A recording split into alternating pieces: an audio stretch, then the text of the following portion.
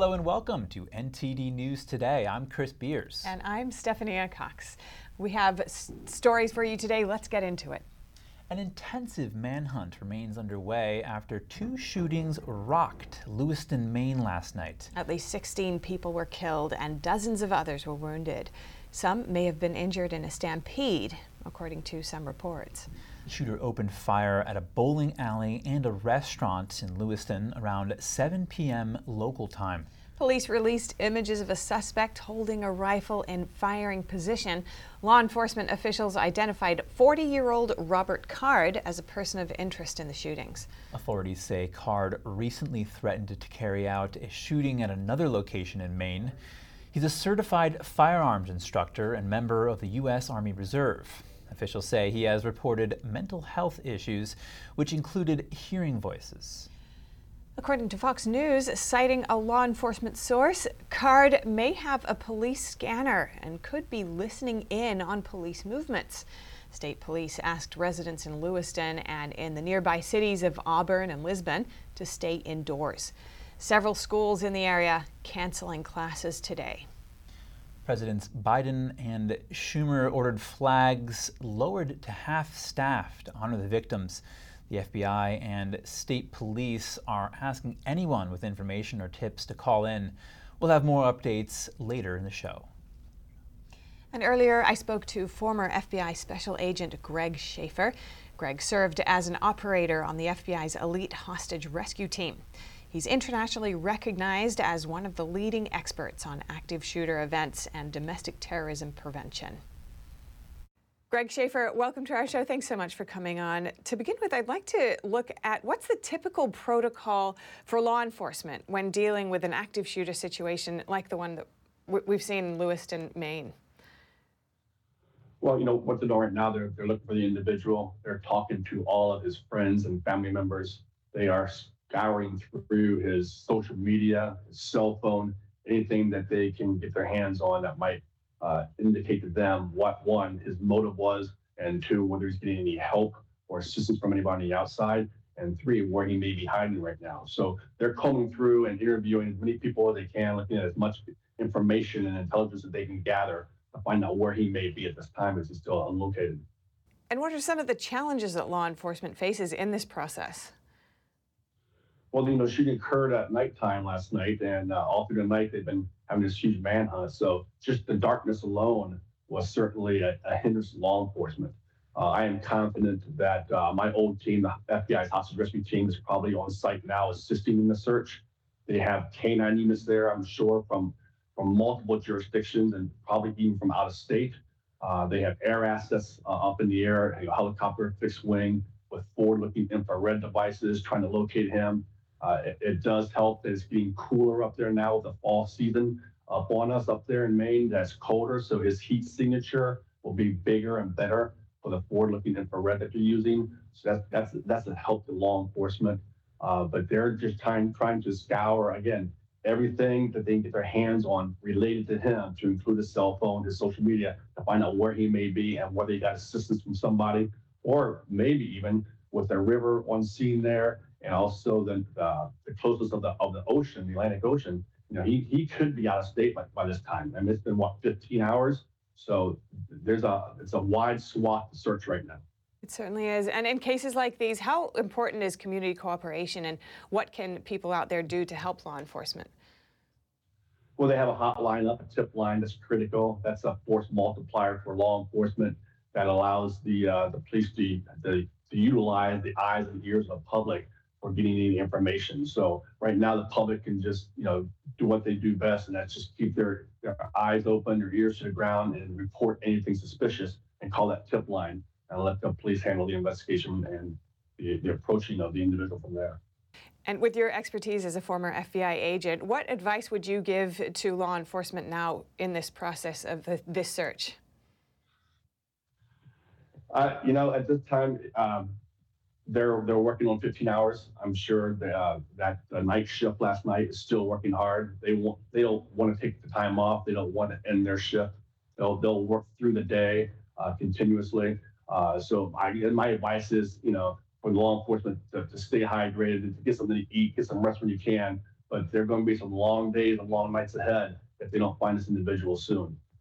And what lessons would you say can be learned from this incident in terms of improving future responses to active shooter situations? Well, we found that response is not the answer. We need to focus more on prevention and not just response. I mean, having this manhunt is all well and good. It needs to be done. The police are on site doing what they do best. But again, it's after the fact. We as a nation need to get better at preventing these incidents from happening. And prevention can be through better mental health care. We don't have any involuntary orders being mandated to keep people like this in a mental health care facility. He put himself in a mental health care facility, was there for 2 weeks, and was released. Based on that alone, he should not have the opportunity to even possess weapons with that kind of mental condition. So, we got to get better at prevention and not just focus on response. For instance, they could have used artificial intelligence in the cameras at the bowling alley or at the bar where he did the shooting. Had the cameras been outside in the parking lot when he got out of the vehicle with his weapons, that artificial intelligence would have recognized him as having a weapon in hand and could have started the process of notifying those individuals in those places that was an individual coming in with a weapon in his hand. So again, we need to focus on prevention, not so much on response. Greg Schaefer, retired FBI agent on the elite hostage rescue team. Thank you so much. Up next, we are tuning in to the House Financial Services Committee hearing on moving the money, understanding the Iranian regime's access to money around the world and how they use it to support terrorism. And that's being led by or held by the House Financial Services Committee Subcommittee, Oversight and Investigations, chaired by Bill Huizenga. Let's tune in. Mr. Goldberg, Mr.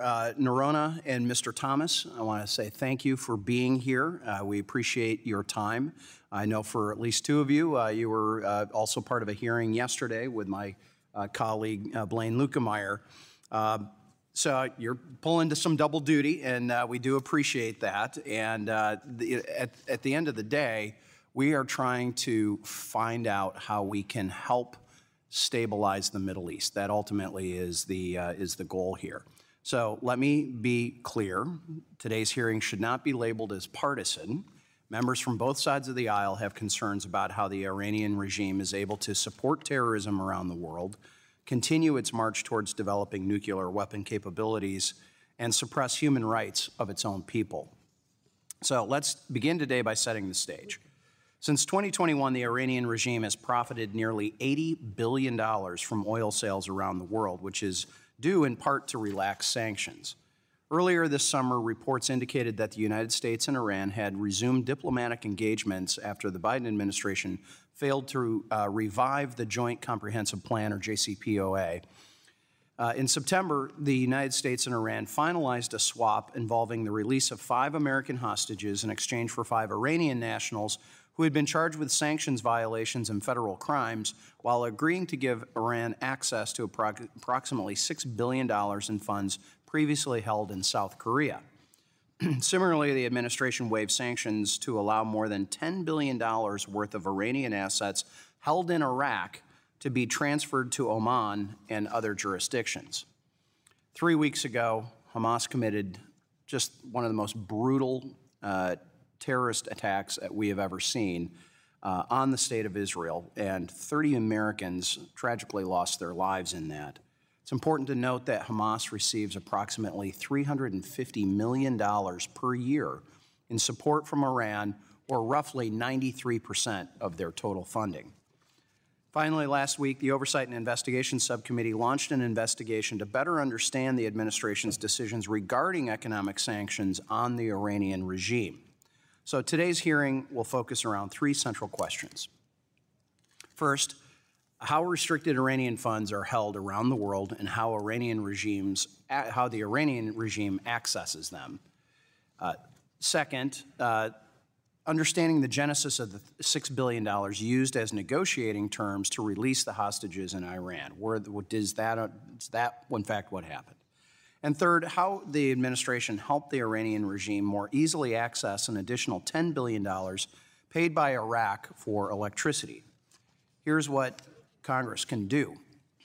First, we can push for greater transparency when any administration is choosing to waive sanctions that have been passed by this body, especially as negotiating terms in any hostage deal with the Iranian regime.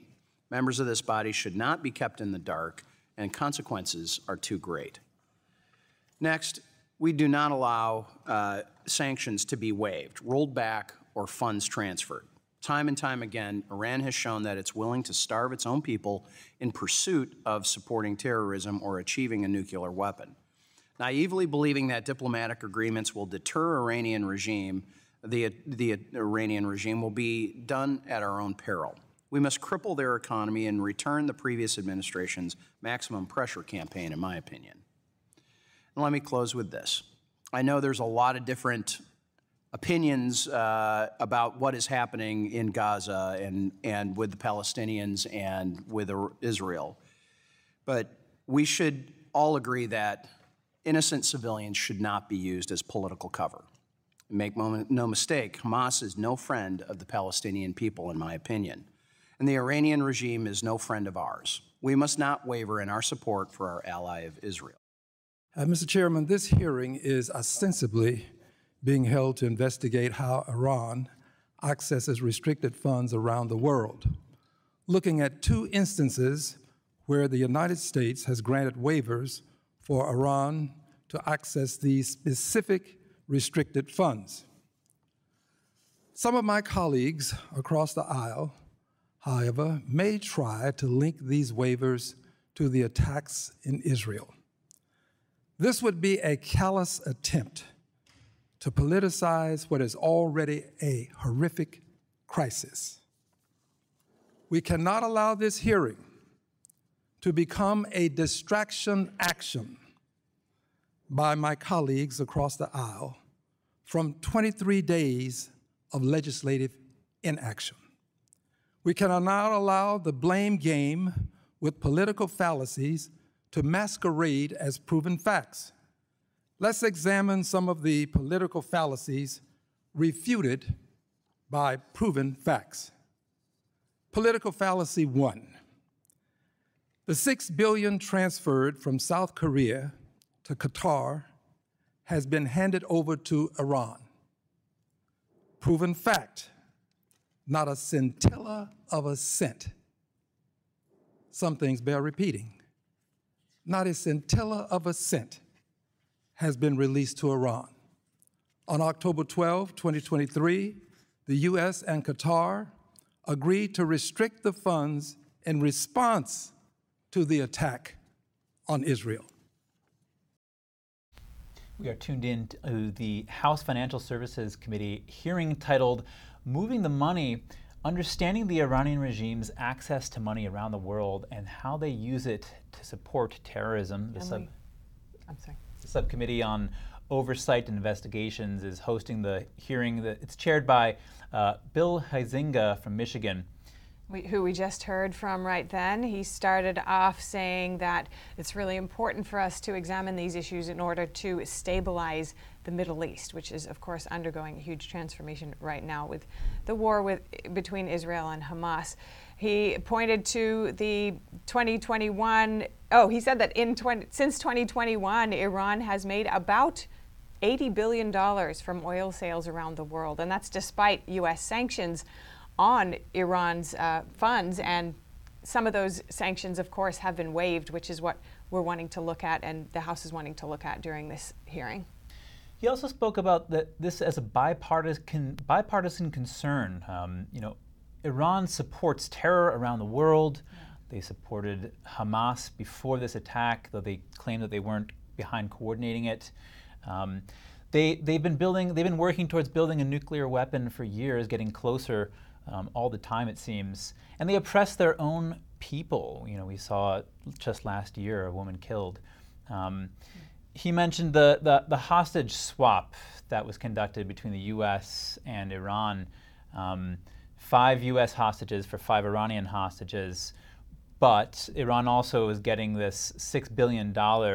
Which has been criticized as potentially playing into the Iran-backed Hamas attacking Israel at this time. And yet we did also just hear from Democratic Congressman Al Green saying that that $6 billion actually hasn't made it into the hands of the Iranian regime just yet. It was halted after that war began.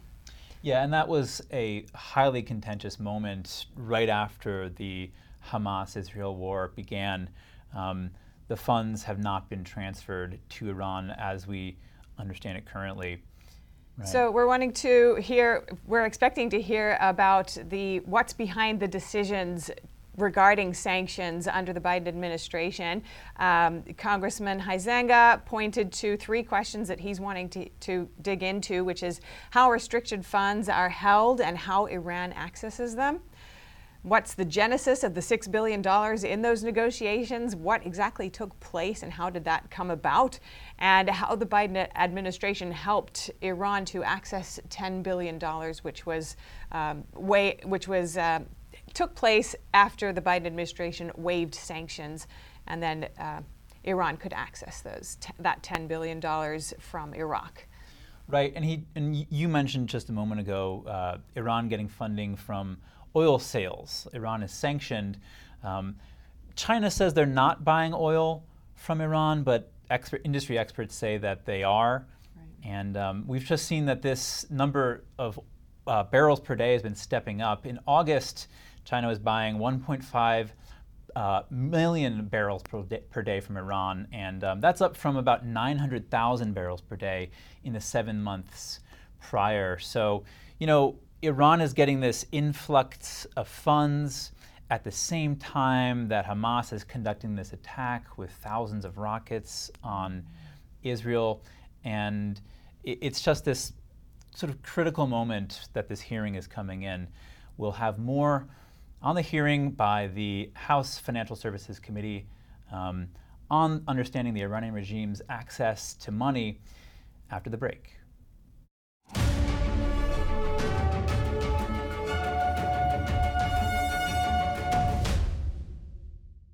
Thank you for staying with us. We are tuned in to the House Financial Services Committee hearing titled Moving the Money, Understanding the Iranian Regime's Access to Money Around the World and How They Use It to Support Terrorism. That's right. It's held by the House Oversight and Investigations Subcommittee, which is chaired by Congressman Bill Huizenga. He spoke earlier, and we'll soon hear from other lawmakers on the importance of this topic and what they're wanting to know. Let's tune in. Thank you, Mr. Chairman, Mr. Ranking Member. Great to be back in this chamber a few hours later for the double duty, but a really important topic and work. I do hope we can find bipartisan common ground here. I do want to address some of the ranking members' last comments and questions because I can answer them pretty quickly and easily. Where was I when President Trump issued oil waivers? Well, in 2018, I was at FDD opposing those waivers, and in 2019, I was in the National Security Council ending them because we ended them in May of 2019. So I don't know where this talking point keeps coming from that Trump did this too. Maximum pressure started in May 2019, Congressman. We ended the oil waivers. All that money went on lockdown and escrow accounts. They have not been reopened until this year, until these transfers. Where was I when we were granting waivers under the statute that I wrote as a staffer in 2012, the Iran Freedom Counterproliferation Act, when we allowed Iraq to continue importing electricity from Iran? First, I was at FDD, and then I was in the National Security Council. And we worked with the Treasury Department and the State Department to ensure those funds were locked down. We allow, under the waiver, import of electricity. We don't allow Iran to access the funds. Now we do. So I don't know where all these claims keep coming from, but let's stick with facts. Let's stick with facts. If we today, in the wake of October 7th, agree that we need to do all we can to deny this regime in Tehran resources, that it is in our national security interest for the Islamic Republic of Iran to have less money, not more money, at its fingertips, understanding the fungibility of money, putting aside whether this $6 billion you're pointing to has been spent yet or borrowed against yet, an interesting question never asked. What about the $10 billion, Congressman? What about that money that was moved out of Iraq to Oman? We have no information about it. We just heard yesterday the waiver was just introduced into the record. We've just learned about it. What's been spent out of there? Is that money frozen? Have the Omanis agreed to that? Have the Iraqis agreed to that? When that waiver expires, will we revert to the old waiver and ensure that money in Baghdad gets locked down for electricity payments? We can allow Iraq to import electricity. We don't have to allow Iran access to the money. Oil sanctions. This isn't just new. This summer, we saw this massive spike as the secret nuclear deal that I outlined in my testimony, my written testimony, started.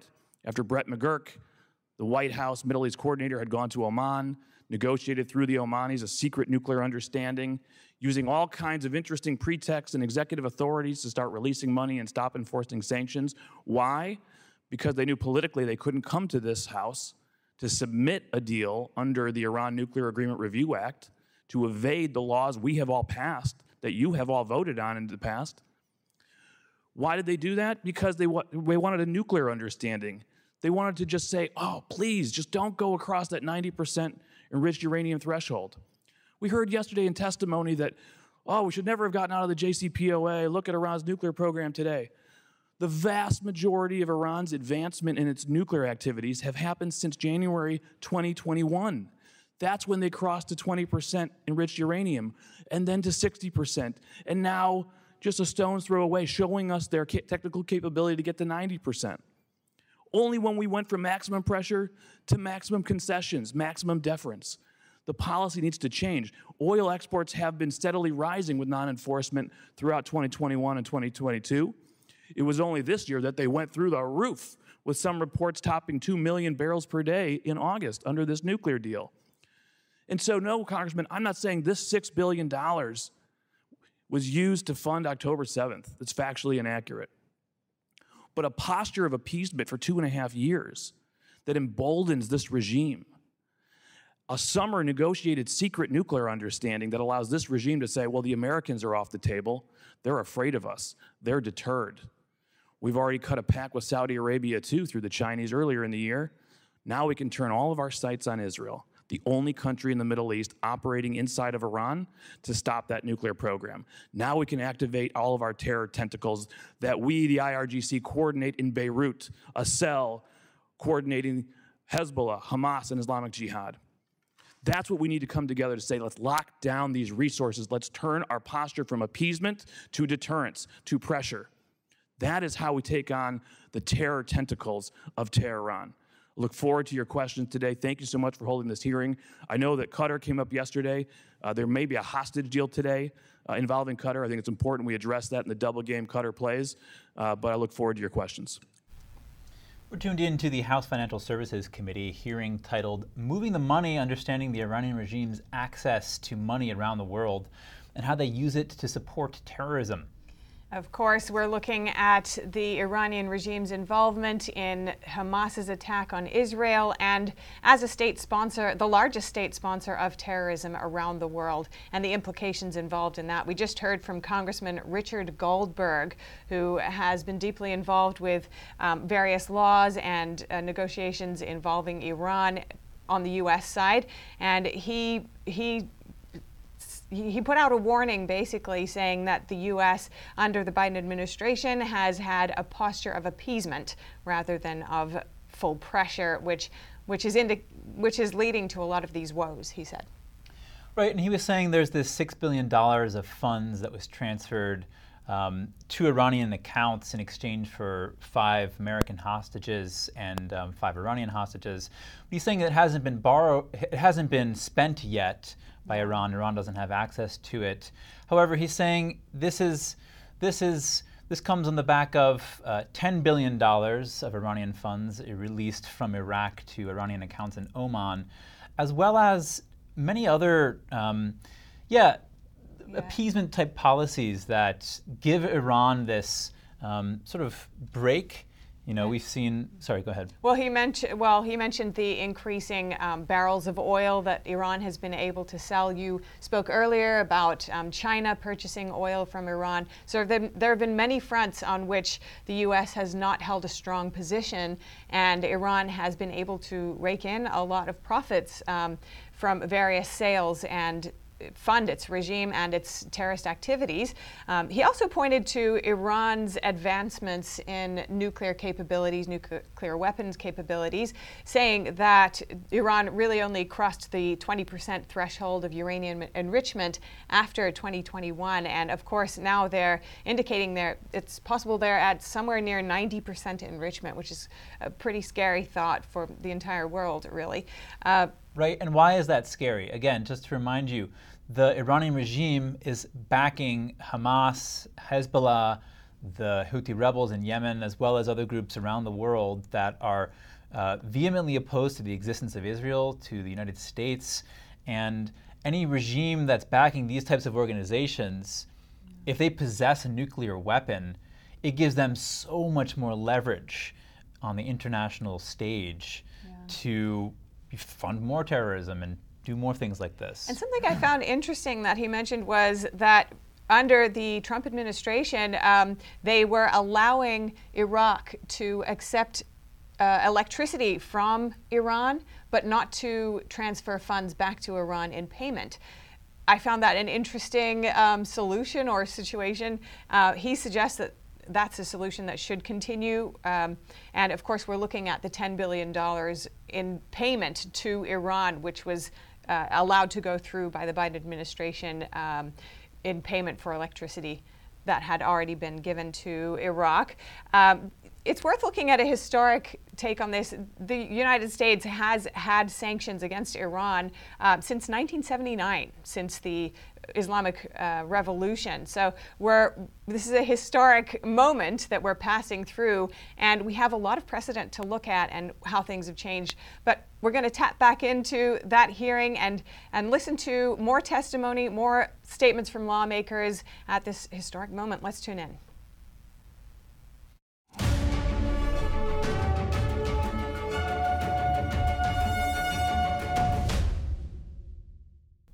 Welcome back. We are tuned into the House Financial Services Committee hearing titled Moving the Money, Understanding the Iranian Regime's Access to Money Around the World and How They Use It to Support Terrorism. The Subcommittee on Oversight and Investigations is hosting it. It's chaired by Bill Huizenga from Michigan. We're about to hear from expert witness Gabriel Noronha of the Jewish Institute for National Security of America, the Gumunder Center for Defense and Strategy. Let's tune in. Thank you, Chairman Huizenga. Thank you, Ranking Member Green, for having me and distinguished members of the committee. Over the past decade, the Islamic Republic of Iran has spent more than $20 billion to support foreign terror groups in the Middle East. It has spent tens of billions of its own dollars on its own terror operations. And I think it's important to understand when the Islamic Republic chants death to Israel, they chant death to America, they are really deadly serious about those chants. And we learned that 2 weeks ago. And Mr. Chairman, you are correct, this is not a partisan issue. There really ought to be. They would not distinguish between Republicans and Democrats when they target us, and they don't in their ongoing assassination plots on U.S. soil. Hamas's attack on Israel was only possible because of increased funding from the Iranian regime over the last couple of years, not just in the last couple of months, but over the last couple of years. Historically, Iran has provided $100 million to Hamas. In the past year, that has increased to $350 million. And I think it's important to understand how they got to the position of being able to increase those funds. Today, Iran provides Hamas 93% of its military budget. That funding allowed Hamas to lay low over the last year and prepare for these sneak attacks. Iran also trained 500 Hamas fighters inside Iran as recently as September. I think that is certainly a contributing factor to the success of their operations.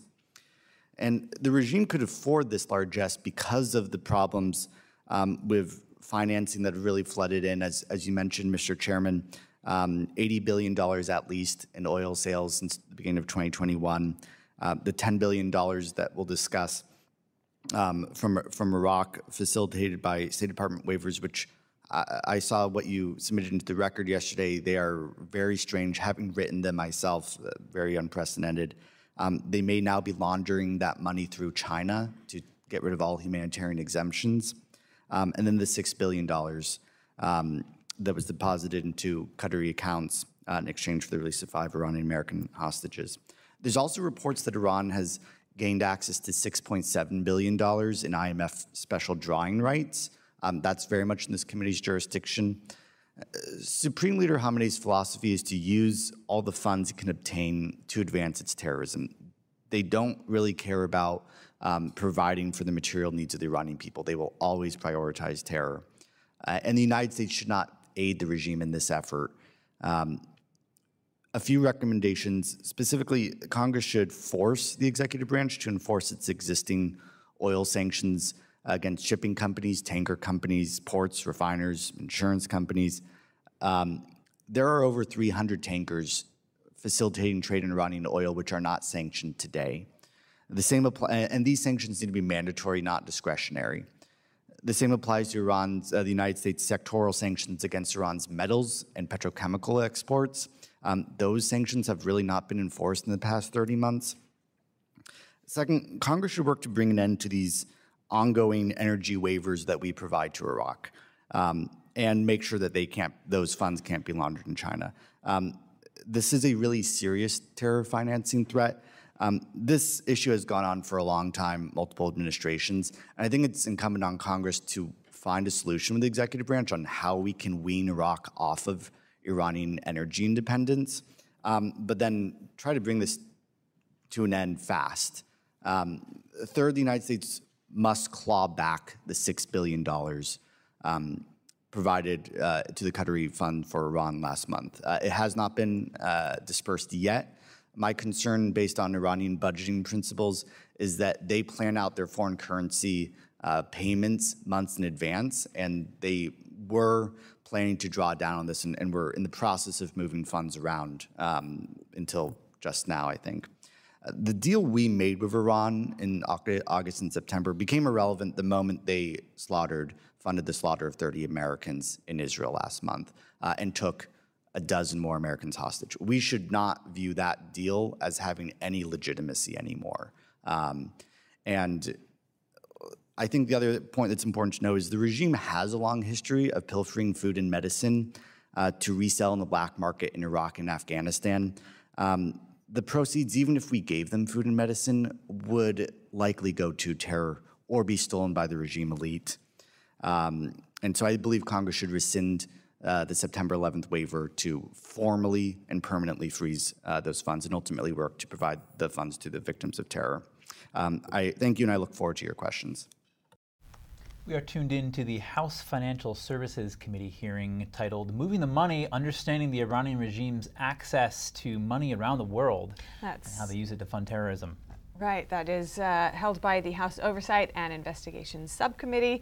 And we just heard from the House Committee's Congressman Patrick McHenry speaking about his concerns and what he wants to know and what he recommends. That's right. We're talking about U.S. sanctions on Iran that have gone back to 1979, since the Islamic Revolution. These sanctions were originally intended to compel Iran from supporting acts of terror, to persuade them to end their nuclear program, which from what we're hearing is not happening, and to limit Iran's strategic power in the Middle East. And McHenry did say that he thinks, these issues with sanctions have occurred across many administrations, but he did point to a few significant changes in the past 30 or so months under the Biden administration, and we'll look into those as well. He pointed to the Iranian regime's intentions, and that's worth reiterating, which is that really Iran intends to also destroy America. And he says, when they chant death to Israel, they're really chanting death to America, and that we should be taking that very seriously. He also talked about how the Iranian regime has given Hamas $350 million in the past year, and that's a significant increase. Right now, they've been funding 93% of Hamas's military budget, giving them an opportunity to make their plans for the attack that we saw on October 7th. And also training them directly. And just a correction, the witness is Gabriel Narenha. That was not Congressman Patrick McHenry. Okay, thanks for correcting the record there. We also want to look at Hamas's, so I mentioned Hamas was training, Iran was training Hamas fighters. Elite fighters. Right, even as late as September. So they were really targeting this attack and supporting it. An interesting point that was brought up just now was that Iran may be laundering the money that they're getting through China to get rid of humanitarian requirements. So what we know from many sources and from experts who study this extensively is that the Iranian regime really puts its own people last and puts acts of terror around the world first. So we can expect that any funds that come towards them will be used in that manner, at least according to many observers on the issue. And that statement in regards to China was made in relation to the $10 billion that got transferred from Iraq to Iran with the permission of the U.S. through waivers. Right, and we're talking about this hearing where Iran, like how is Iran getting the money that they use to fund terrorism? Well, one of the ways is that they sell oil to China. While China denies that they're buying oil from Iran, industry experts say that it's been happening to the tune of 1.5 million barrels per day in August, and that's up from about 900,000 barrels per day in the 7 months prior to August. So a really significant influx of cash for Iran from China, oil sales to China, money that we know Iran is using to fund Hamas. So it's all coming full circle here. We'll have more on the House Committee's hearing on the ways that Iran gets their money and uses it to fund terrorism after the break.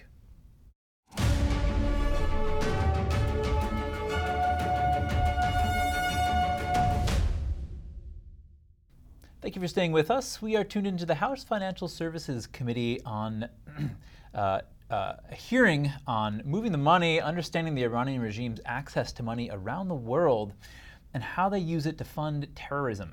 A huge question right now, considering everything that's happening in the Middle East. This is being held by the House Oversight and Investigations Subcommittee, chaired by Congressman Bill Huizenga. And we're about to hear witness testimony from some of the witnesses that have been called on to give their expertise on this. Let's tune in. Thank you for inviting the Congressional Research Service to testify today. This morning, I'll summarize my written statement on Iran's funds abroad, starting with a brief overview of the U.S. sanctions authorities that underpin the funds and their use, before focusing on the Biden administration's decision earlier this year to facilitate the transfer of $6 billion of those Iranian funds from South Korea to Qatar. I'll finish by suggesting some options and implications for congressional action. So, for background, the United States has for decades sought to limit the Iranian government's financial resources via sanctions in an effort to deprive the government of the ability to fund its programs to develop weapons of mass destruction and the means to deliver them, its nuclear activities, and its support for terrorist groups. Led by Congress, these U.S. efforts have included a decades-long effort to limit Iran's petroleum exports, a key revenue source for the regime. Starting in 2011, Congress authorized exceptions from U.S. sanctions for countries that otherwise could be subject to penalties for purchasing Iranian petroleum to continue such purchases if they gradually reduced their imports. Congress further mandated that accepted foreign buyers had to deposit payments for Iranian petroleum in financial institutions of the purchasing country, not in Iran. Congress explicitly permitted the use of those funds for humanitarian trade in multiple Iran-specific sanctions authorities, in line with long-standing provisions in U.S. law that exempt humanitarian goods like food and medicine from U.S. sanctions programs. Still, restrictions on those Iranian funds abroad lead many to describe them as frozen, as foreign financial institutions have generally restricted their use in order not to run afoul of U.S. law and themselves become potential targets for secondary sanctions. In September 2023, in conjunction with mutual prisoner releases from the United States and Iran, the U.S. approved the transfer of $6 billion in Iranian funds from South Korea to Qatar. These actions occurred in the context of broader diplomatic engagement to de-escalate U.S.-Iran tensions. To facilitate the transfer of funds, Secretary Blinken issued sanctions waivers to allow European financial institutions to participate without the risk of U.S. sanctions. Executive branch officials did not provide a detailed description of the oversight mechanisms that would have applied to the funds, but said that U.S. oversight in partnership with that of the government of Qatar would be substantial, and that the United States would take, quote, appropriate action if Iran attempted to use the funds for purposes other than non-sanctionable humanitarian trade. The September 7th, 2023 Hamas attacks on Israel and resulting conflict have prompted increased scrutiny of U.S. policy towards Iran, a longtime backer of Hamas. This scrutiny includes attention to the $6 billion transfer. According to press reports, Deputy Treasury Secretary Wally Adeyemo told legislators that in the wake of Hamas's assault on Israel, U.S. and Qatari officials had agreed to prevent the use of the funds indefinitely. The administration has not made any official statements on the status of those funds. Going forward, as part of its oversight responsibilities, Congress could consider whether or not to seek greater visibility into Iran's funds abroad, including via legislation to require regular reporting by the administration to Congress on the funds and their use. Congress could also consider whether or not to mandate congressional review of administration decisions with respect to the funds. Some members of Congress are urging or seeking to compel the administration to act in a demonstrable, transparent way to ensure the funds in Qatar are not used for transactions that would benefit the Iranian government. Since September 7th, members of Congress have introduced at least 18 pieces of legislation related to Iran. Many of those bills would rescind the waivers issued to facilitate the transfer and seek to encourage third parties to block or otherwise decline to conduct transactions with the funds. Other legislation would seek to confiscate and repurpose the funds, although the United States' ability to seize the funds appears to be limited, as the United States does not have jurisdiction over them. New official action to newly block the funds could provoke an Iranian response or have other impacts on U.S. interests, including with respect to Qatar, a major non-NATO ally of the United States that hosts major U.S. military facilities. Formal action to rescind the waivers or amend the authorities underlying them could also have implications for Iraq, which has long relied on U.S. sanctions waivers to import Iranian electricity. Congress could also revisit long-standing sanctions exemptions for humanitarian trade, weighing them against the broader goal of pressuring the Iranian government and the interest some members have expressed in supporting the Iranian people. This concludes my brief remarks. Thank you for the opportunity to testify, and I look forward to your questions. We are tuned in to the House Financial Services Committee hearing titled Moving the Money, Understanding the Iranian Regime's Access to Money Around the World and How They Use It to Support Terrorism. The subcommittee on Oversight and Investigations is hosting it, chaired by Bill Huizenga. And we just heard from witness testimony from Clayton Thomas, who's a specialist in Middle Eastern affairs and foreign affairs at the Defense and Trade Division of Congressional Research Service. So he's got intense and detailed understanding of this issue, and he expressed or he outlined many of the efforts that have been taking place and many of the opinions of various lawmakers on this topic. We're looking at bills that have been introduced to try to revert or control the $6 billion which have been released or earmarked to be released to Iran in exchange for hostages, although Thomas did say that actually putting new restrictions on those funds could produce another response from Iran, which could be even more dangerous. Right. And you know, this comes, again, and he mentioned this, after the Hamas terror attack on Israel. And we know from previous statements by congressmen in this hearing that 93% of the funding of Hamas's military over the past year or so has come from Iran.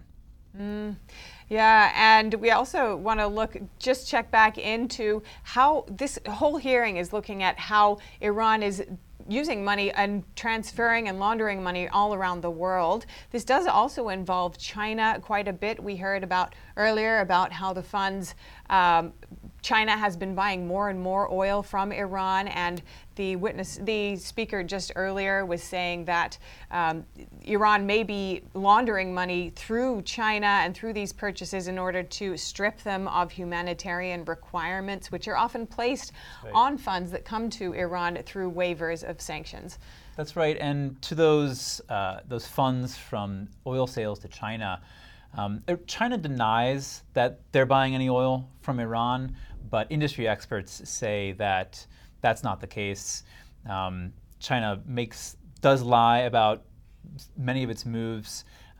We know that they've purchased about 1.5 million barrels per day from Iran in August, and about 900,000 barrels per day in the 7 months prior to August.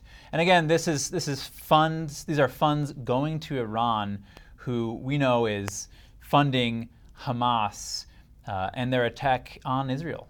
And of course, these humanitarian considerations stretch from preventing the largest state sponsor of terrorism to have the funds it needs to carry out these terrorist attacks, to also considerations for the people of Iran, for the people of Iraq and others who also need, for example, in Iraq, electricity. Clayton Thomas is saying that, restricting funds to in terms of the exchange of electricity and from Iran would severely affect the Iraqi people, and that's a consideration. So it's quite an intense and complicated area. But that really wraps up much of our coverage of this hearing, which is the moving the money, understanding the Iranian regime's access to money around the world and how they use it to support terrorism.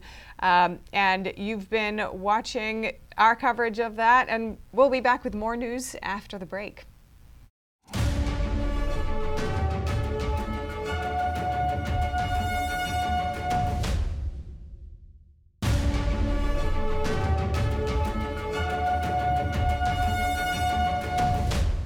A massive manhunt underway in Maine as police search for a man in connection with multiple fatal shootings in the town of Lewiston. We hear the latest from local authorities. Israeli ground troops in Gaza, soldiers raided with tanks overnight ahead of an expected ground incursion. United Auto Workers strike is ending at Ford assembly plants after more than 40 days. It follows a tentative contract agreement between the two sides. More Venezuelans than Mexicans now coming to the U.S. New numbers show that for the first time ever, trends are shifting. China's foreign minister paying a rare visit to the U.S. as the two sides try to repair ties. Discussions will include the conflicts in the Middle East and Ukraine.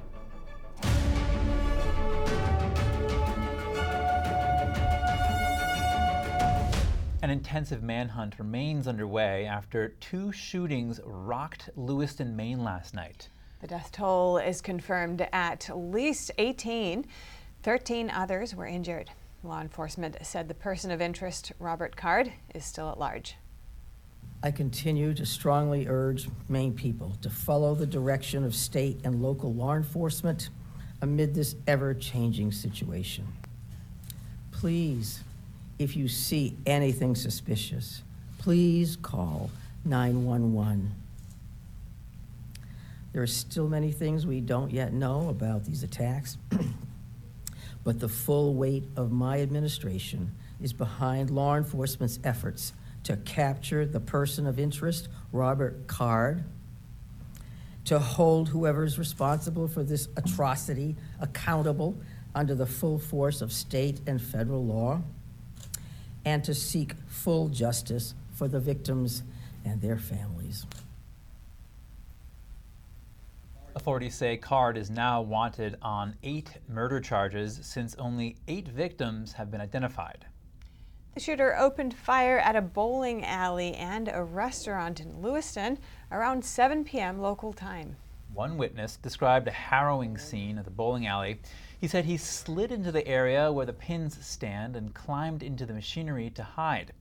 He said he heard about 10 shots before hiding. Well, we were inside and just normal night of bowling, and out of nowhere he just came in and there was a loud pop. thought it was a balloon. I had my back turned to the door. And as soon as I turned and saw it was not a balloon, he was holding a weapon, I just booked it down the lane, and I slid basically into where the pins are and climbed up in the machine and was on top of the machines for about 10 minutes until the cops got there. Police released images of a suspect holding a rifle in firing position. Authorities say 40-year-old Robert Card recently threatened to carry out a shooting at another location in Maine. He's a certified firearm instructor and member of the U.S. Army Reserve. Officials say he has reported mental health issues, which include hearing voices. According to Fox News, citing a law enforcement source, Card may have a police scanner and could be listening in on police movements. State police asked residents in Lewiston and in the nearby cities of Auburn and Lisbon to stay indoors. Several schools in the area canceling classes today. President Biden and Senator Schumer ordered flags lowered to half-staff to honor the victims. The FBI and state police are asking anyone with information or tips to call in. Israeli ground troops and tanks now briefly entered Gaza. The military says it launched an hours-long ground raid into northern Gaza overnight. Israeli ground forces struck several military targets in Gaza. That's to prepare the battlefield before a widely expected ground invasion. A minister in Israel's war cabinet today saying Israel's campaign against the Hamas terrorist group in Gaza will soon ramp up with greater force. Aside from the stages in defense and attack, we are promoting the continuation of the campaign and the readiness to step up the attack against Hamas, and on all fronts as needed. The fight against Hamas is a long-term process. It includes security, political and social aspects, and will take years. Meanwhile, Hamas is still holding civilians hostage inside Gaza. The Israeli military today saying that the number of confirmed hostages is still rising. Fallen soldiers and hostages. Up until now, we have delivered a message to the families of 309 fallen IDF soldiers and 224 hostages. I repeat, 224 hostages. This number, unfortunately, is updating and changing according to the intel we have at our disposal. He says the number of confirmed hostages could rise still further. He also said the raid into northern Gaza helped get information on hostages. He added that Israel conducted the raids at this stage to gather intel on the ground. A delegation from Hamas is currently visiting Moscow. A Russian Foreign Ministry spokeswoman confirmed the visit today without providing any further details. Russia's state-run news agency, quoting a source from the terrorist delegation, said senior Hamas member Abu Marzouk was among those visiting. Moscow has repeatedly blamed the current crisis on U.S. diplomacy and called for a ceasefire between Israel and Hamas. Separately, Russia also said that Iran's chief nuclear negotiator is also currently visiting Moscow and spoke with a Russian deputy foreign minister. Russia and China yesterday vetoed a U.S. push for the United Nations Security Council to act on the Israel-Hamas conflict. The resolution draft proposed by the U.S. addresses the worsening humanitarian crisis in Gaza. It calls for a pause in the fighting to allow aid access. 10 council members voted in favor of the resolution, while the United Arab Emirates also voted against it. Brazil and Mozambique abstained from the vote. A further vote on a Russian-drafted resolution called for a humanitarian ceasefire. China and the United Arab Emirates were the only countries to vote in favor of the Russian draft, with 9 other members abstaining from the vote. The U.S. and Britain voted against it, saying a ceasefire would only benefit Hamas. China has never condemned the terrorist attack and put pressure on Israel to stop bombing Gaza. At least 9 votes are needed for a resolution. It also requires no vetoes by the U.S., France, Britain, Russia, or China for it to be adopted. Representative Jamal Bowman has pleaded guilty to a misdemeanor for pulling a fire alarm in the House office building. The incident happened just before lawmakers were to vote on a bill to avoid a government shutdown. The false alarm caused an hour-long evacuation of the building. While Bowman insists it was an accident, prosecutors argued that he knowingly pulled the alarm without a fire or emergency. Bowman has accepted a fine and will write an apology to the Capitol Police. The charge will be withdrawn in 3 months. Coming up, black market marijuana shops could be funding terrorism. New York State legislators raise concern about how some vendors use limited liability companies. And if you're planning to move, you'll have to make sure it's squared away with the Postal Service. It has a new change of address policy to cut down on fraud. More in just a moment here on NTD News Today.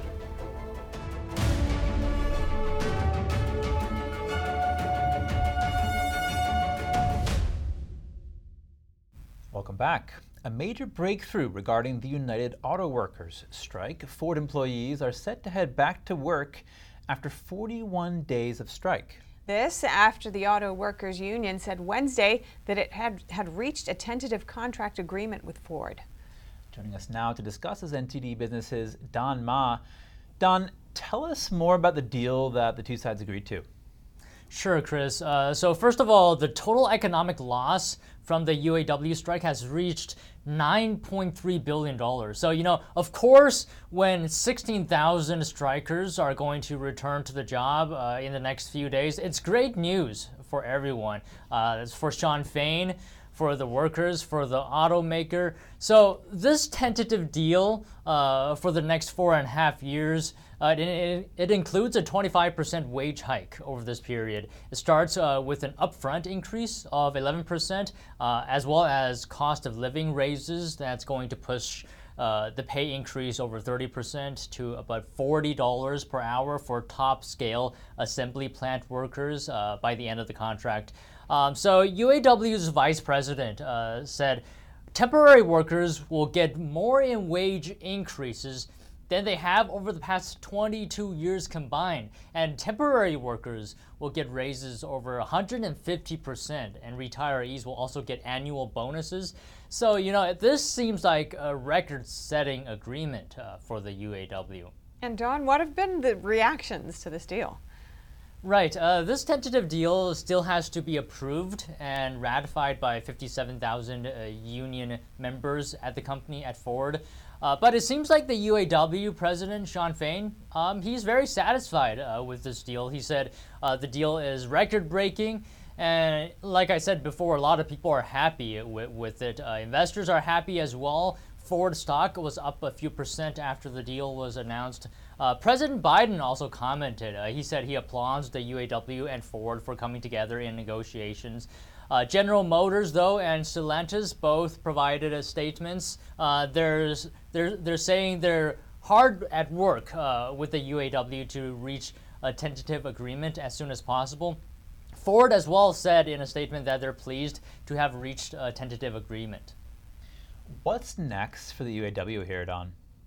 So Ford was just the first of Detroit's big three car manufacturers to negotiate a settlement. There's still some work left to do. The UAW still have to now turn its attention to talks with General Motors and Stellantis. But this deal with Ford could help set a template for settlements with the other two automakers.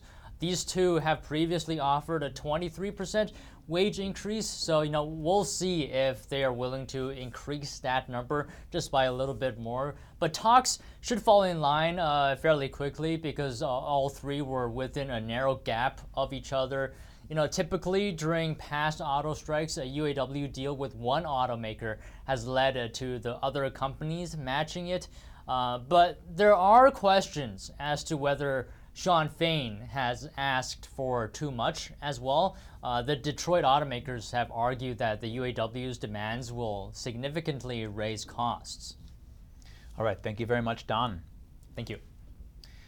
Big GDP growth meets expectations at 4.9%. The Bureau of Economic Analysis released its third quarter GDP report this morning.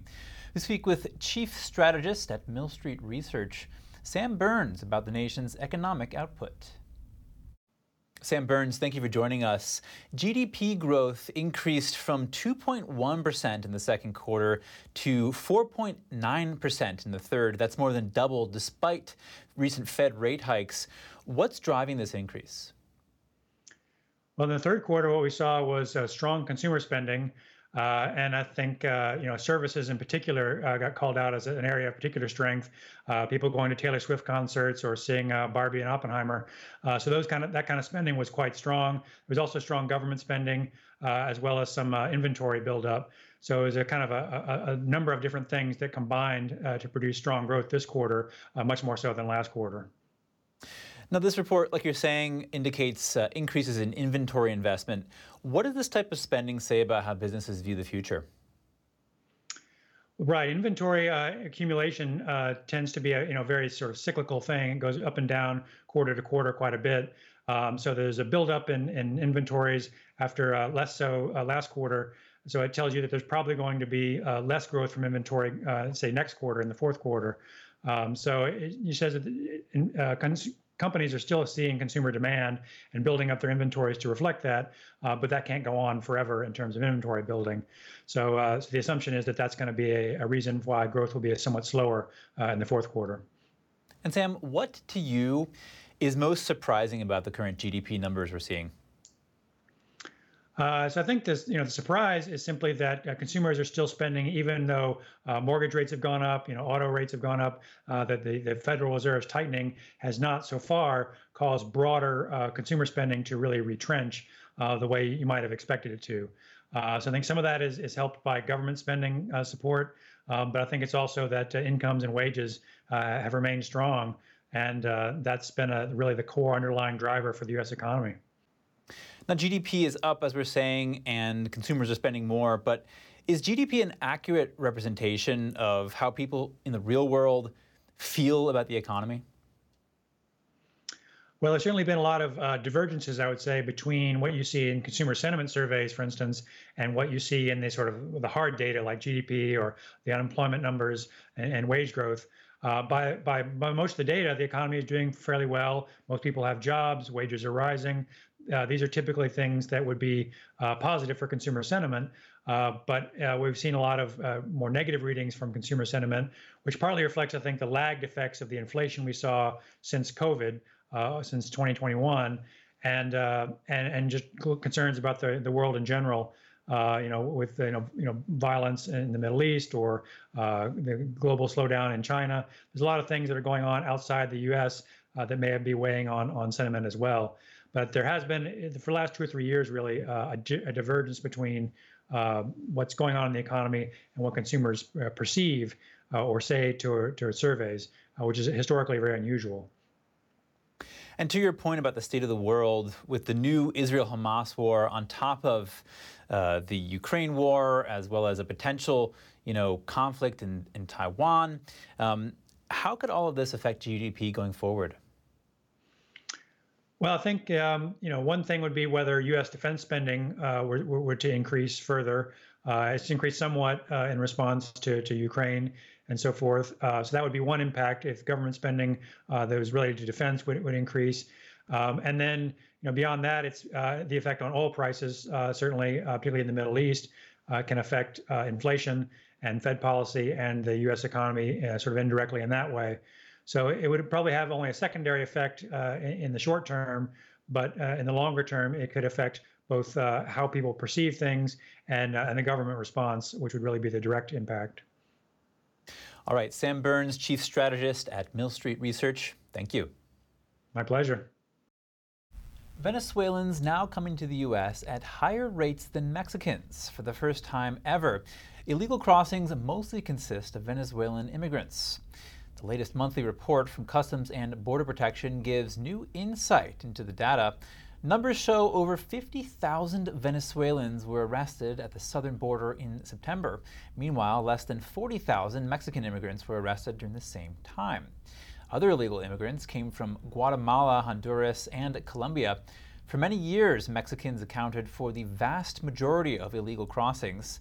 The CBP commissioner says the agency plans to enforce consequences that includes direct deportation to Venezuela.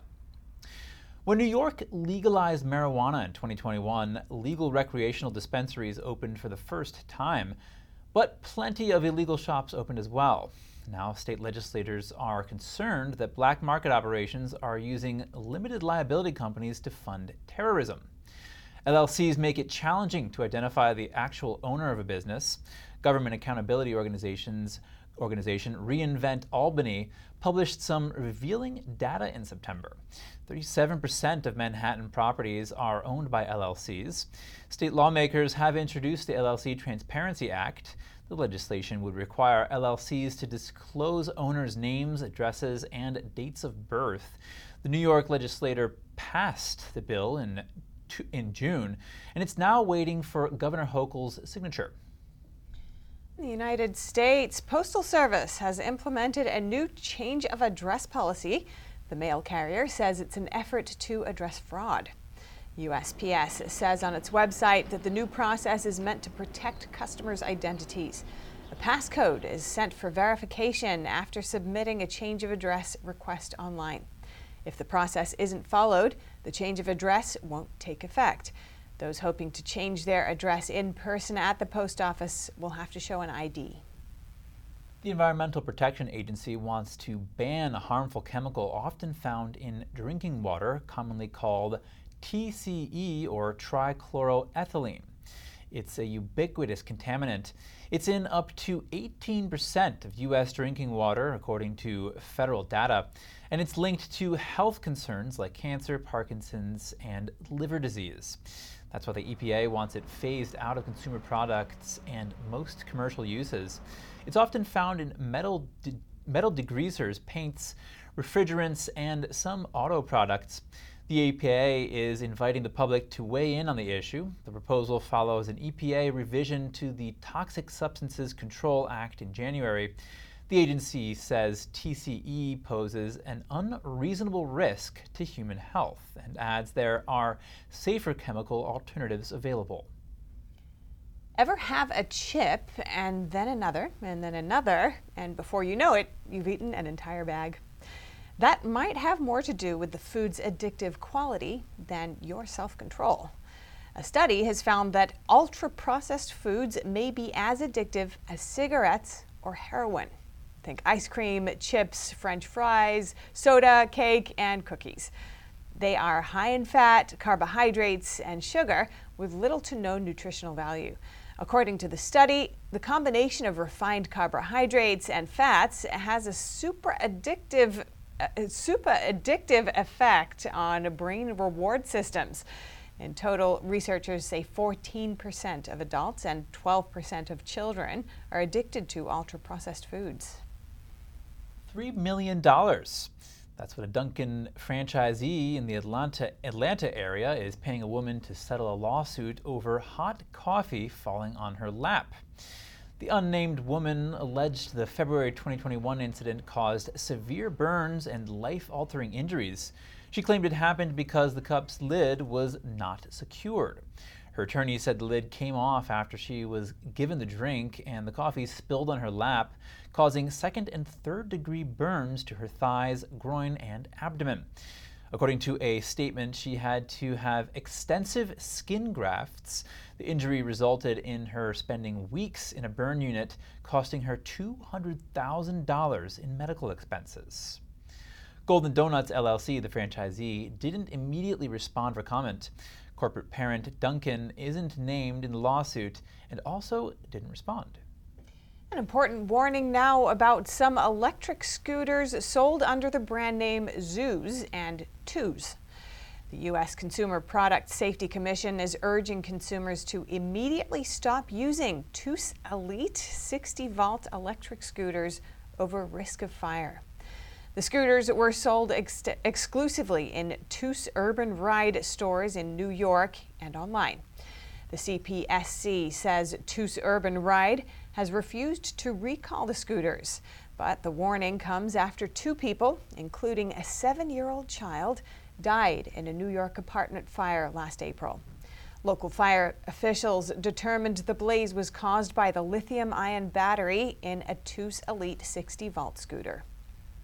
The stated range of Tesla's electric vehicles may not be very accurate. The Justice Department is investigating the EPA's estimates of how far Tesla models can go on a single charge. It comes after Consumer Reports found the models only went 274 miles, as opposed to the EPA's stated range of 326 miles. It's well known that electric vehicles get fewer miles to the charge in cold weather, but Consumer Reports performed its test when it was warm out. Further, other EVs tested came much closer to their stated ranges or exceeded them. Part of how the EPA calculates its range number comes from data provided by automakers. That means if it's wrong, it can cause legal problems for the automaker. Both Tesla and the Justice Department declined to comment on the investigation. And Apple is raising the price of its Apple TV Plus streaming service. The hike brings it to $10 a month, or $99 for the year. That's up $3 from $7 a month, or $30 more dollars if you pay for an entire year. The last time prices went up was a year ago. Before that, prices were steady for 3 years. Apple does not disclose how many people subscribe to Apple TV. This is the latest streaming service to raise prices this year, joining Netflix, Disney+, Hulu, and Max. Boeing continues to lose money on the next generation of Air Force One jets. The company reported it lost an additional $482 million on the contract to retrofit 2 F-47 jets. That stemmed from engineering changes, labor instability, and negotiations with supplies. The total loss on the deal is now more than $1 billion. Boeing CEO Dave Calhoun admitted last year the company never should have signed the contract with the Air Force. They agreed to produce 2 jets for nearly $4 billion, but supplier costs have soared since then. And artists from a small business in Texas are fighting a mural ban.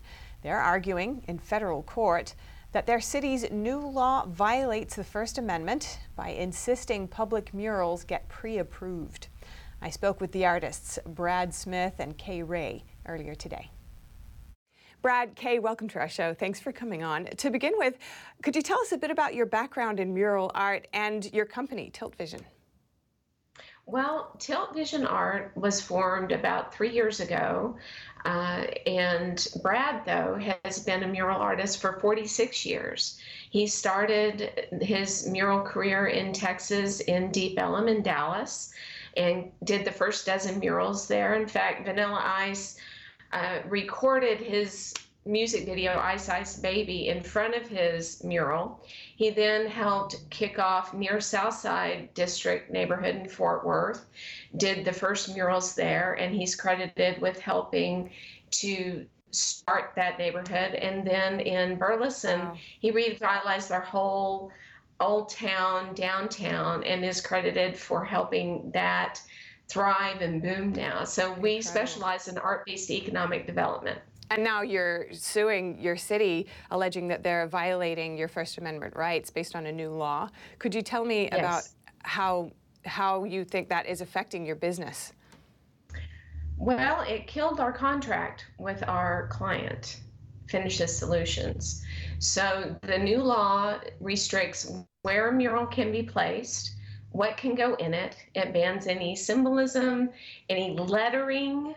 Yeah, so if I wanted to write the word love, I would be fined for doing that. If I wanted to write the word freedom, which I did, I would be fined $2,000 a day for doing that. And it's a misdemeanor, too. Why is that?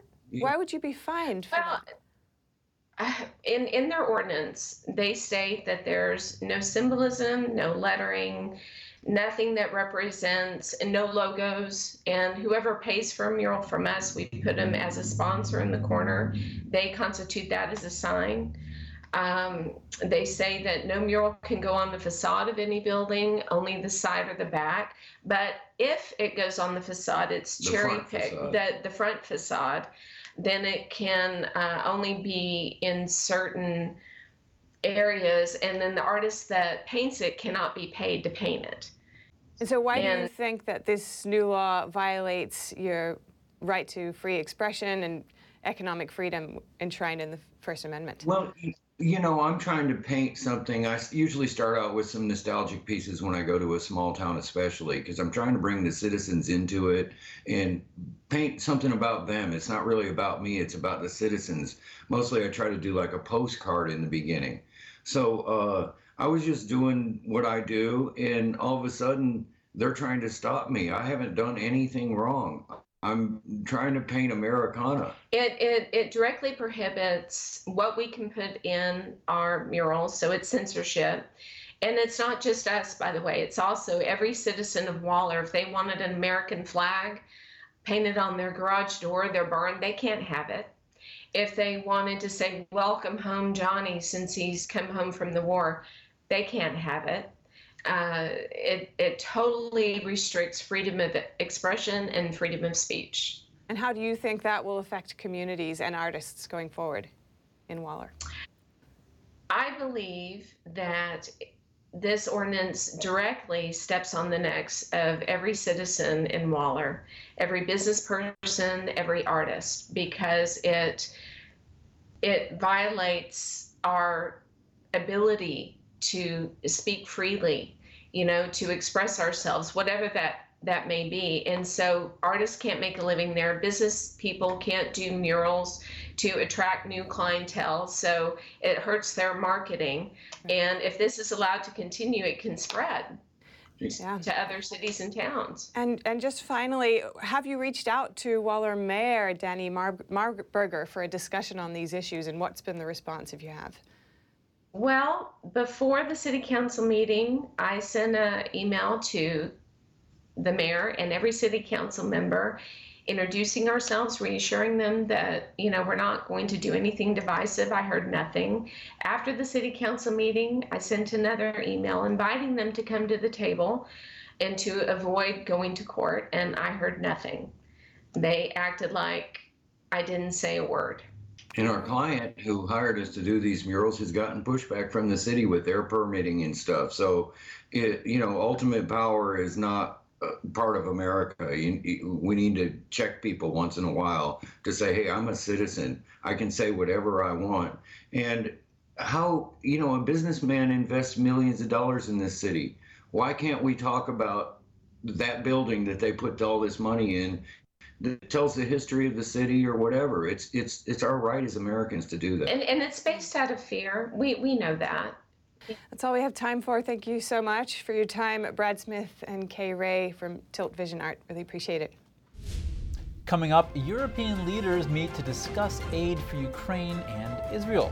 Find out which European country doesn't want to send any more aid to Ukraine. And the UK is looking to build the world's first AI safety institute. The country's Prime Minister introduced the project. We'll have the details soon when we return.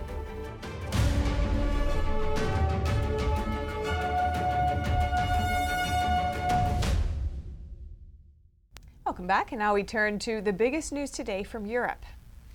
Leaders from the European Union are gathering in Brussels for a two-day meeting. They're discussing conflicts in the Middle East and in Ukraine. The president of the European Council today laying out where the bloc stands on the two conflicts and what the leaders are expected to discuss. We have an important European Council in difficult times. It is very important to demonstrate again that the European Union is united to defend our principles, to defend our values. And that's why we support Israel and its right to defend itself in line with the international law and the humanitarian international law. We support Ukraine for as long as it takes.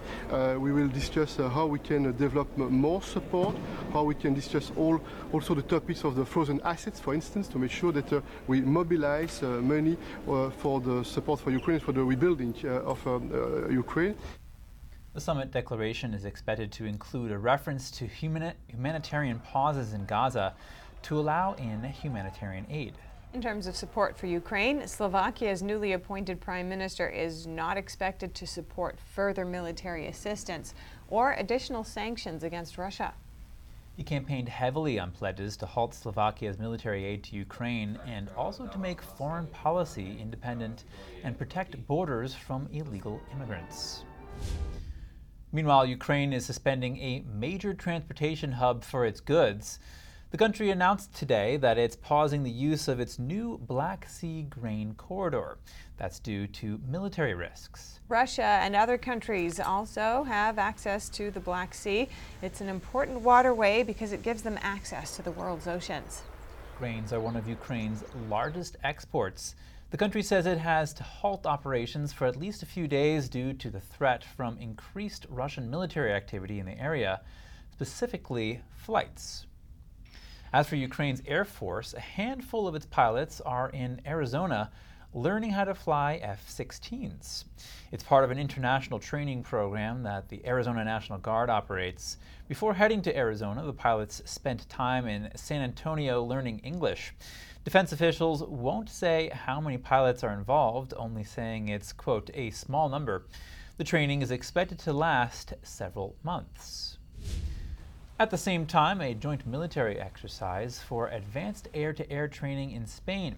6 countries took part in the Ocean Sky 2023 military exercise. Air Force teams from Spain, Portugal, Greece, Turkey, Italy, and France participated in the exercises. They specifically trained how air forces can support ground forces in possible war scenarios. And an update to the conflict between Armenia and Azerbaijan. Armenia's prime minister today saying he hopes to conclude a peace agreement with his counterpart from Azerbaijan soon. We hope that in the coming months we shall sign an agreement on peace and establishment of relations with Azerbaijan based on Armenia's proposed principles for mutual border recognition based on 1991 borders. He also said he hopes to partially open Armenia's border with Turkey soon. Turkey is a close ally to Azerbaijan and has a difficult past with Armenia. His comments came amid efforts to bring peace in the South Caucasus. That's after Azerbaijan last month retook a contested region. The region had been ruled by breakaway ethnic Armenians since the 1990s. And British Prime Minister Rishi Sunak speaking on artificial intelligence today. He says his country will establish the world's first AI Safety Institute. I can announce that we will establish the world's first AI Safety Institute right here in the UK. It will advance the world's knowledge of AI safety, and it will carefully examine, evaluate, and test new types of AI so that we understand what each new model is capable of, exploring all the risks, from social harms like bias and misinformation, through to the most extreme risks of all. His announcement comes ahead of a global summit on artificial intelligence next week. The summit will be held at a historic estate north of London. It once served as a base for World War II code breakers. Sunak has said China was invited to attend the summit, along with U.S. Vice President Kamala Harris and other guests from across the globe. A former Italian prime minister is now the nation's new head of artificial intelligence. Italy previously banned ChatGPT, only to reverse course later. Now the appointment of Giuliano Amato has drawn criticism from government officials who question his experience in technology and AI. His age, 85, has also prompted scrutiny picked up by Italian media. And now turning to Asia. China's top diplomat is in the U.S. today for a 3-day visit. It's the latest move by Washington and Beijing to keep high-level talks open amid growing tensions. Chinese Foreign Minister Wang Yi is said to meet with Secretary of State Antony Blinken and National Security Advisor Jake Sullivan. Discussions will center on the Israel-Hamas conflict, the war in Ukraine, and the recent boat clash between China and the Philippines in the South China Sea. Wang's visit is seen as paving the way for a meeting between Biden and Chinese leader Xi Jinping next month in San Francisco. And a joint maritime drill is underway between South Korean and U.S. navies. The 4-day drill is part of an annual field training exercise involving 30 warships, combat helicopters, and fighter jets. Both militaries conducted various operations against enemies' possible provocations at sea and strengthened joint operational capabilities. Earlier, the two countries held a joint aerial exercise with Japan near the Korean peninsula. That was to expand the country's response capabilities against North Korea's nuclear threats. The most sophisticated money laundering probe in Australian history. After a 14-month investigation, authorities charged 7 people with helping a Chinese crime group launder over $140 million in dirty money. Police say the money remittance chain known as the Changjiang Currency Exchange was secretly run by the Long River Money Laundering Syndicate. The AFP alleges the Changjiang Currency Exchange, which is one of the most prominent independent money remitters in Australia, is a front for a money laundering syndicate that transfers dirty money for large criminal enterprises. We think this is probably the most sophisticated and most significant money laundering organisation that we have disrupted in Australia. More than 300 officers conducted 20 raids around the country and seized tens of millions of dollars worth of luxury homes and vehicles. The 4 Chinese nationals and 3 Australian citizens made their first appearance in a Melbourne court today. Police said the syndicate coached its criminal customers on how to create fake business paperwork like false invoices and bank statements. Some of the laundered money came from cyber scams, the trafficking of illicit goods, and violent crime. And India has resumed part of its visa services for Canadians. Officials say they will continue to issue standard entry visas and business, medical, and conference visas. This is the latest development in a diplomatic row following the killing of a Sikh separatist leader in British Columbia. Canadian Prime Minister Justin Trudeau claimed an Indian agent was linked to the murder. In response, India suspended new visas for Canadians last month. Canada then pulled out 41 of its diplomats from India. India denies any connection to the shooting. Japan's Prime Minister Fumio Kishida was present at the Japan Mobility Show today. The event demonstrated technologies designed to help with disaster relief efforts. Kishida was joined by representatives of the country's auto industry, including the chairman of Toyota. The Mobility Show is taking place for the first time since the pandemic. Coming up, for the first time in a decade, a rare emperor penguin girl chick hatches at SeaWorld San Diego. The animal is considered at risk of extinction. And surveillance footage captures the moment a deer burst into a restaurant, causing diners to scatter in every direction. Stay tuned for the amusing footage.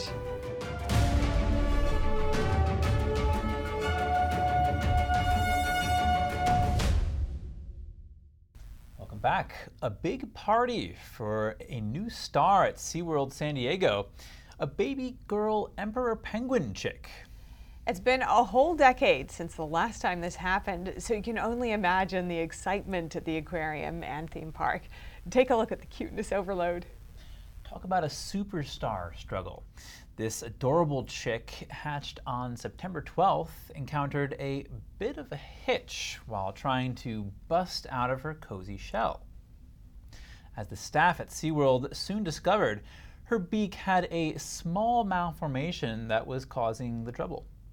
But fear not, after closely monitoring her for days, they made a tiny hole in that egg, giving our little fighter the boost she needed to finally make her grand entrance into the world. Emperor penguins are unique compared to most penguin species because they breed in the middle of the Antarctic winter. So this is the darkest, coldest time of year, and that's when they choose to lay their eggs. So here at SeaWorld San Diego, that means end of June, beginning of July is when we get our first emperor penguin eggs. We're all worn out. We've been here 24 hours a day for the last month, but this is the most exciting thing we'll do all year, potentially all decade. The U.S. Fish and Wildlife Service recently said the animal is at risk of extinction. It's finalizing protections for Antarctica's emperor penguin under the U.S. Endangered Species Act. SeaWorld San Diego is home to 17 of these suave birds. It's the only spot outside of Antarctica where you can hang out with these feathered darlings in the entire Western Hemisphere. That's right. And did you know that they huddle together so close and in such large groups that they can actually be seen from space? Oh, incredible. Well, I guess you'd need to have a large huddle for that kind of cold weather in the Antarctic. Right? They could actually count like individual penguins from space too.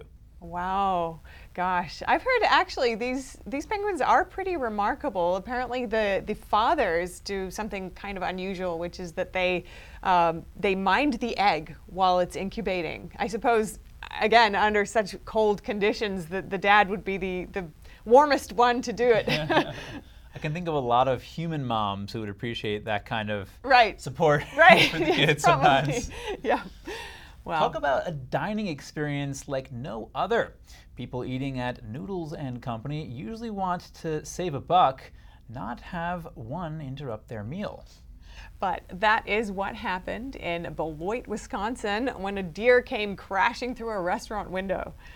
Surveillance footage captured the moment a buck burst into the eatery, causing diners to scatter in every direction. Undeterred by the commotion, the deer embarked on a grand tour of the dining area and even ventured into the kitchen before making its grand exit. A quick-thinking employee opened a back door, providing the perfect escape for the unexpected visitor. Thankfully, nobody was injured during this extraordinary incident, and the location has since reopened after a deep clean. The restaurant was offering a $2 mac and cheese special, available exclusively on Wednesdays. It's the perfect way to commemorate the memorable visit from our four-legged friend. $2 mac and cheese special. I'd go for that.